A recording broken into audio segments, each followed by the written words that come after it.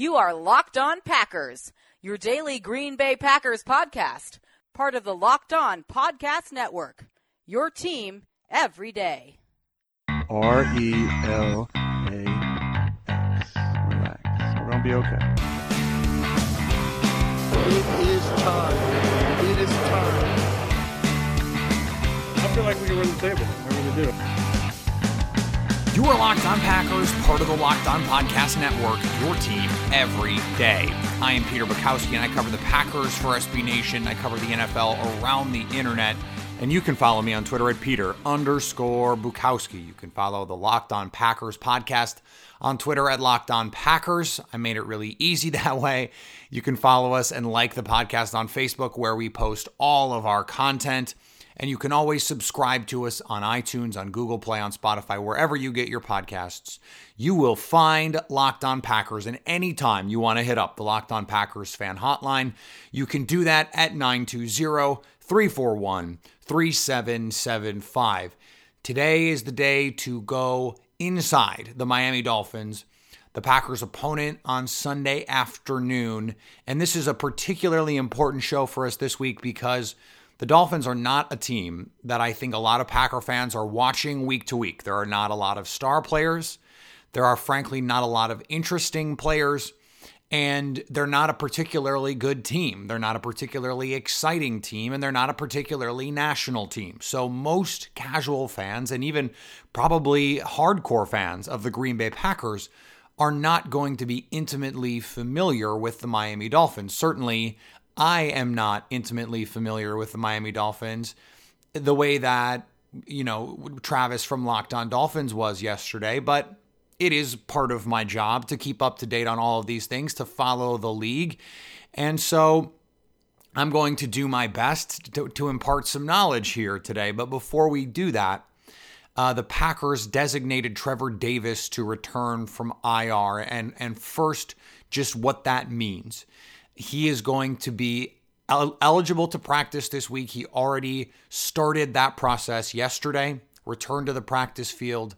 The Packers will have one more IR spot that they can designate someone to return from if they have a player that they feel is worth doing that with. They don't have to use that spot. And that does not mean he's going to play on Sunday. In fact, he cannot play on Sunday. The earliest he could play is next Thursday at Seattle in what will be a gut check game for the Green Bay Packers. They should win this game on Sunday, and then they have a brutal stretch. Now, the good news is if you lose to Seattle and you beat Miami, you go 4-5-1. You have a mini bye before you have two straight critical division games at Minnesota and at Chicago. So the Bears are getting a little bit healthier, and that's going to make things more difficult for Green Bay. So they need to bank these wins now. But part of the fallout of the Packers announcing Trevor Davis's return is I got some pushback on Twitter from fans who were frustrated that this was not Jake Kumerow. And I just want to say, number one, we don't know if Jake Kumerow is healthy enough to be on the field. We don't know they are choosing Trevor Davis over Jake Kumerow strictly for special teams reasons. I think that is probably a big factor, but we don't know Jake Kumerow is healthy enough to play. And he was hurt when he got put on IR earlier in the season. That's why he's there now. And it made it a little bit easier for Green Bay to get all of the receivers that they wanted on this roster. But he was also hurt. Now, to the material facts of Kumerow versus Davis, I had some people say, well, I would rather Jake Kumerow be on the field at receiver than Trevor Davis returning kicks. And to that I will say, did you not watch the Rams game? Did you not see how special teams materially affected the outcome? Did you not see how bad decision-making and an unreliable return person cost Green Bay the chance to win a football game? So I understand that you like Jake Kumerow, and I understand that he showed a lot in the preseason, and Aaron Rodgers liked him, and he could be useful at receiver. But let's also remember, right now, he would be no better than receiver 4 on this team, because Davante Adams and Randall Cobb are still clearly going to be ahead of him in the rotation. And Marquez Valdes-Scantling has absolutely earned the right to be playing ahead of Jake Kumerow, done meaningful things, made meaningful plays in regular season games for the Green Bay Packers. And that is so infinitely much more than we can say for Jake Kumerow, who is a wonderful story and a great kid. And I hope we get to see him on the field and making plays at some point, if not for the Packers, then some other team. But let's not act like he is the missing piece here. He is a really good story. We don't even know if he is a useful NFL player. So we know Trevor Davis, for some of the issues that he has, the fair catches inside the 10. Look, if he would have been in the Rams game as the punt returner, maybe he makes a fair catch at the 5 instead of letting the ball bounce down to the 1. That cost the Packers 2 points. So it's not just on kick return, punt return. The Packers are getting basically nothing out of their return teams so far this season. And that's just not a sustainable way to play special teams. And special teams is not as important as offense or defense, but it's not important. It is important. And the Packers special teams have already cost them 2 football games this year. The kicking game cost them the Detroit Lions game, and the return game cost them the Rams game. I mean, there is no other way to look at those 2 games and the importance of special teams and not say if Green Bay had been better on special teams in those games, they don't have a better chance to win.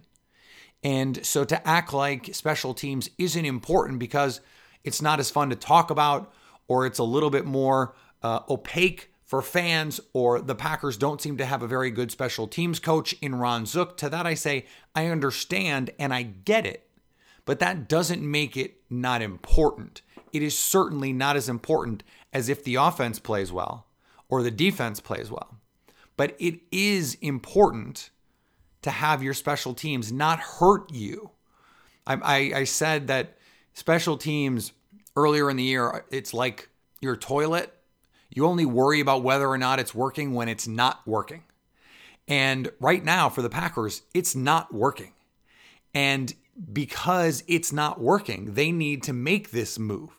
And maybe Trevor Davis can add a little bit of speed. Maybe they will encourage Mike McCarthy to run a jet sweep or an end around and utilize Trevor Davis in some interesting ways on offense. Because if he's going to be active on game day, which he's going to be, then you might as well use him because he can help your team.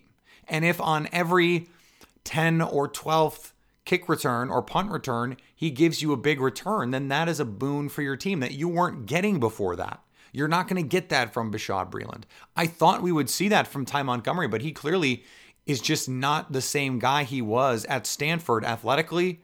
I think the injuries have taken their toll on him because he was an all-world returner at Stanford. And we just never saw anything close to that guy in the NFL. That's unfortunate, but that's the reality of this sometimes. The Packers are going to be better next Thursday with Trevor Davis returning punts and kicks than they were before. And they will be more better, pardon the bad grammar, but they will be further improved in the difference between what their special teams was and what it could be than from Jake Kumerow versus Equanimeous St. Brown at receiver. And just like special teams is not everyone's favorite topic when it comes to the football field, let's talk about another topic that might not be your favorite topic to talk about with your friends, at least not in this way, and that's sex. Good sex. Now you can increase your performance and get that extra confidence you need in bed because of BlueChew.com. That's blue like the color blue. Longtime listeners of the show will know BlueChew.com has been a sponsor of the podcast for a long time. They are back with us. And what they can do for you is they bring the first chewable with the same FDA-approved active ingredients as Viagra and Cialis, so you know they work. And you can take them anytime, day or night, even on a full stomach. And since they're chewable, they work up to twice as fast as a pill, so you can be ready whenever an opportunity arises. Blue Chew is prescribed online and shipped straight to your door in a discreet package, so no in-person doctor's visits, no waiting in the pharmacy, and no more awkwardness. They're made in the USA, and since Blue Chew prepares and ships direct, they're cheaper than buying at a pharmacy. Right now, we've got a special deal for our listeners. Visit BlueChew.com and get your first shipment free when you use our promo code LOCKEDON. Just pay $5 shipping. Again, that's BLUE Chew.com, promo code LOCKEDON to try it free. All right, let's start our scouting report on the defensive side of the ball, because this is where Miami boasts the most, well, I don't want to call it star power, but this is where their frontline players are, with Cameron Wake on the edge. They have Rashad Jones at safety, Xavier Howard at corner. Minkah Fitzpatrick, the rookie, is playing well and is going to be a really good player in the league for a long time. Now, their statistics do not necessarily reflect the quality of this defense. This was one of the best defenses in football through the first month and a half of the season, and over the last month or so, they have waned a little bit. Right now, 20th in weighted DVOA, which accounts for how well they're playing lately. 23rd against the pass, 17th against the run. So a below average defense overall, but they do some things particularly well. This is the number one team intercepting the ball on a per drive basis. The number one team. So they can create turnovers. And that is something that Green Bay has struggled with. Now, it's something they've struggled with a little bit more on the road. Aaron Rodgers has not had a problem with interceptions this season. And at home, we know he's as efficient as any player who has ever played the game. He needs to play a little bit better than he's been playing. In fact, after this week, he is now in the top 5 in terms of off-target percentage throws. It's Aaron Rodgers, Tom Brady, and 3 rookies in that list, which is kind of crazy, but it's the truth. And if he's off target with throws against this team, they'll come get him. Now, they are still just a below average team, right about average in terms of points per drive, so they're going to give up some points, and Green Bay is going to be able to score. The thing is, they will have to take care of the ball, because this is, as I said, a really good team at creating turnovers in the passing game, and they're also a really good special teams group in terms of where opponents start their drives. Opponents have to drive the 3rd longest field of any team in the league against the Miami Dolphins. Average starting position right at the 25-yard line. So they're not giving up returns. The Packers don't have anyone who's going to return it anyway, but they're not going to get any sort of advantage out of an already subpar kick return game, for the Packers. And so they're going to have to drive the length of the field.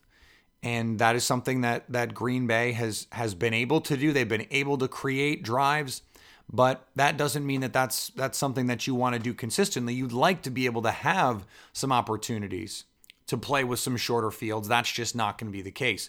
Miami is again below average, giving up touchdowns per drive relative to field goals. So again, they will give up points, and you can throw the ball on them, just not at certain players. Xavier Howard is a legitimate frontline cornerback. Now, what's interesting about this team, though, so Howard is really good, and you heard on the Locked On Dolphins crossover episode yesterday that Howard will at times travel with number 1 receivers, but the Miami Dolphins are 21st in football defending number 1 receivers, which means because the Dolphins do play a fair amount of zone coverage, you can just take your number 1 receiver and say, we're not going to put him across from Xavier Howard. We're not going to put ourselves in a position to attack him, because we can attack these other cornerbacks who just aren't quite as good. Bobby McCain is not a frontline player, and after that, you're talking about sub-replacement level players. Now, the Dolphins are pretty good against number 2s, and that I think is a lot to do with what I'm talking about here. Because teams are saying we're not going to throw at Xavier Howard gets to cover the number 2 receiver. And if there is one thing that Howard is going to struggle with a little bit, it's speed. He is not the fastest corner. And so if the Packers do take Davante Adams and put him opposite Howard and they have Marquez Valdes-Scantling on Howard, that could be an opportunity for Green Bay to create some plays down the field there. And that would be an interesting way to attack this defense. As you heard Travis say yesterday, this is not a great team defending the tight end.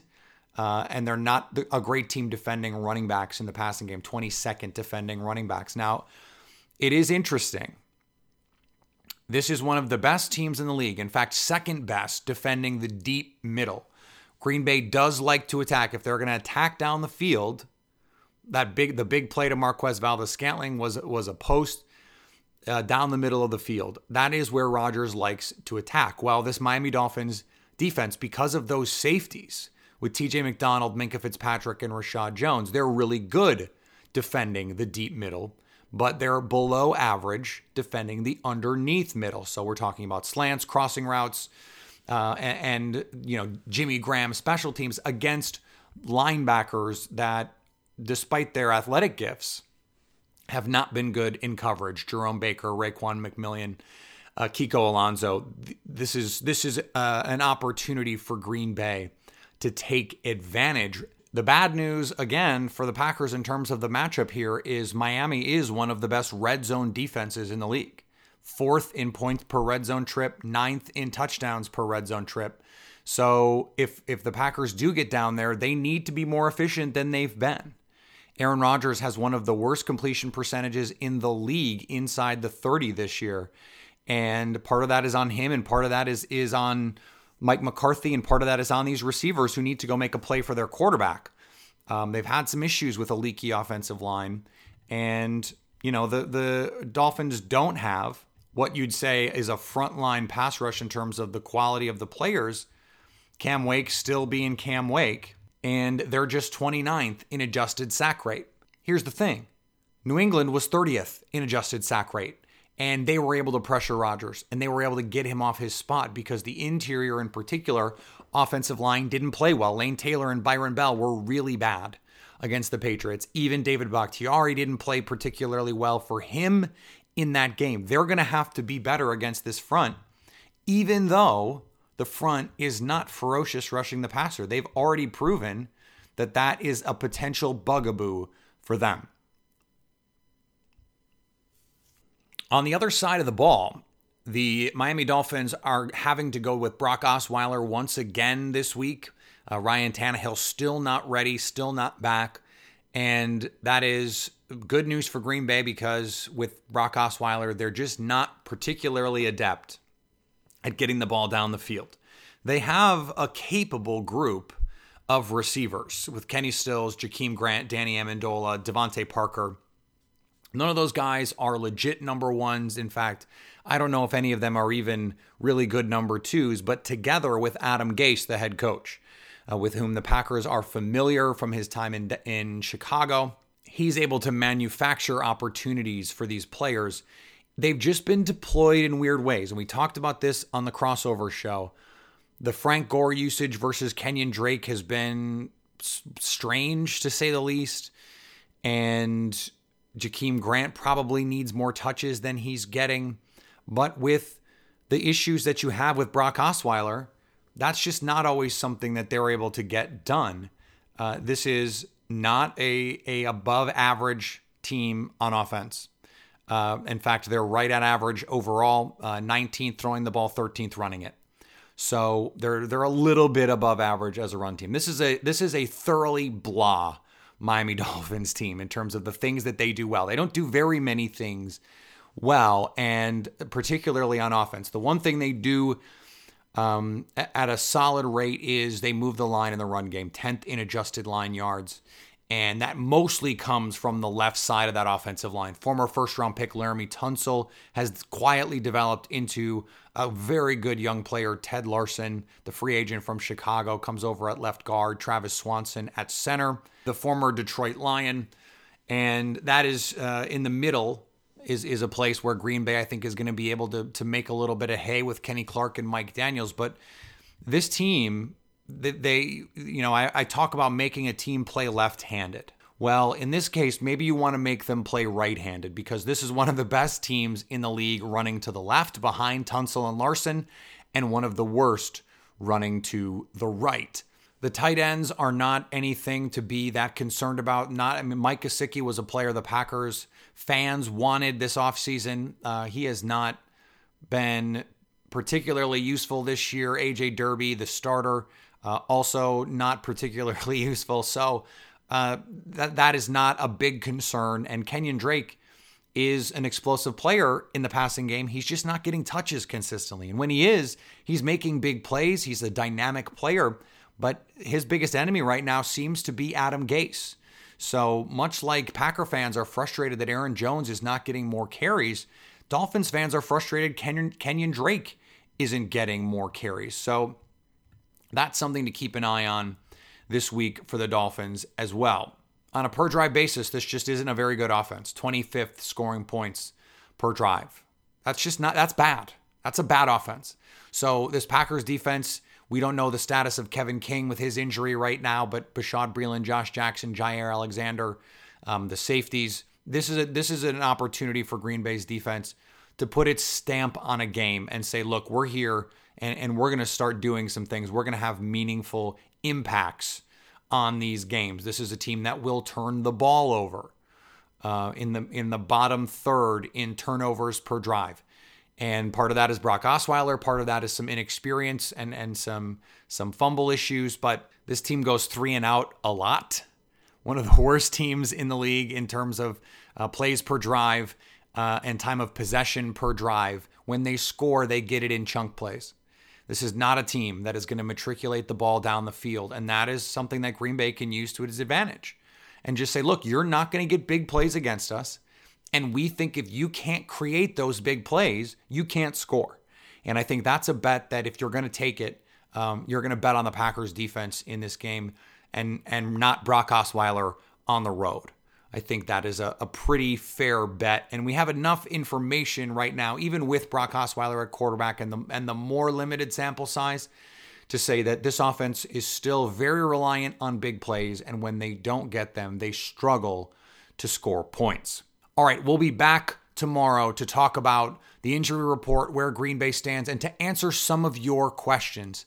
That is what I try and reserve the Friday shows for. We've just had so much to talk about lately that it's been hard to get to some of those questions, hard to get to any discussion other than the news of the day. I mean, we didn't even talk about the Browns claiming Jermaine Whitehead on waivers, the Browns officially Packers East. It's not hard to see why Mike McCarthy has been connected to that team, because every time the Packers don't want something, it seems as though the Browns do. So if they decide at the end of the year they don't want Mike McCarthy, it's highly possible that the Browns are going to want him. So when we have a little bit more downtime, maybe those are discussions we can have. But for the moment, the Packers are keeping us on their toes.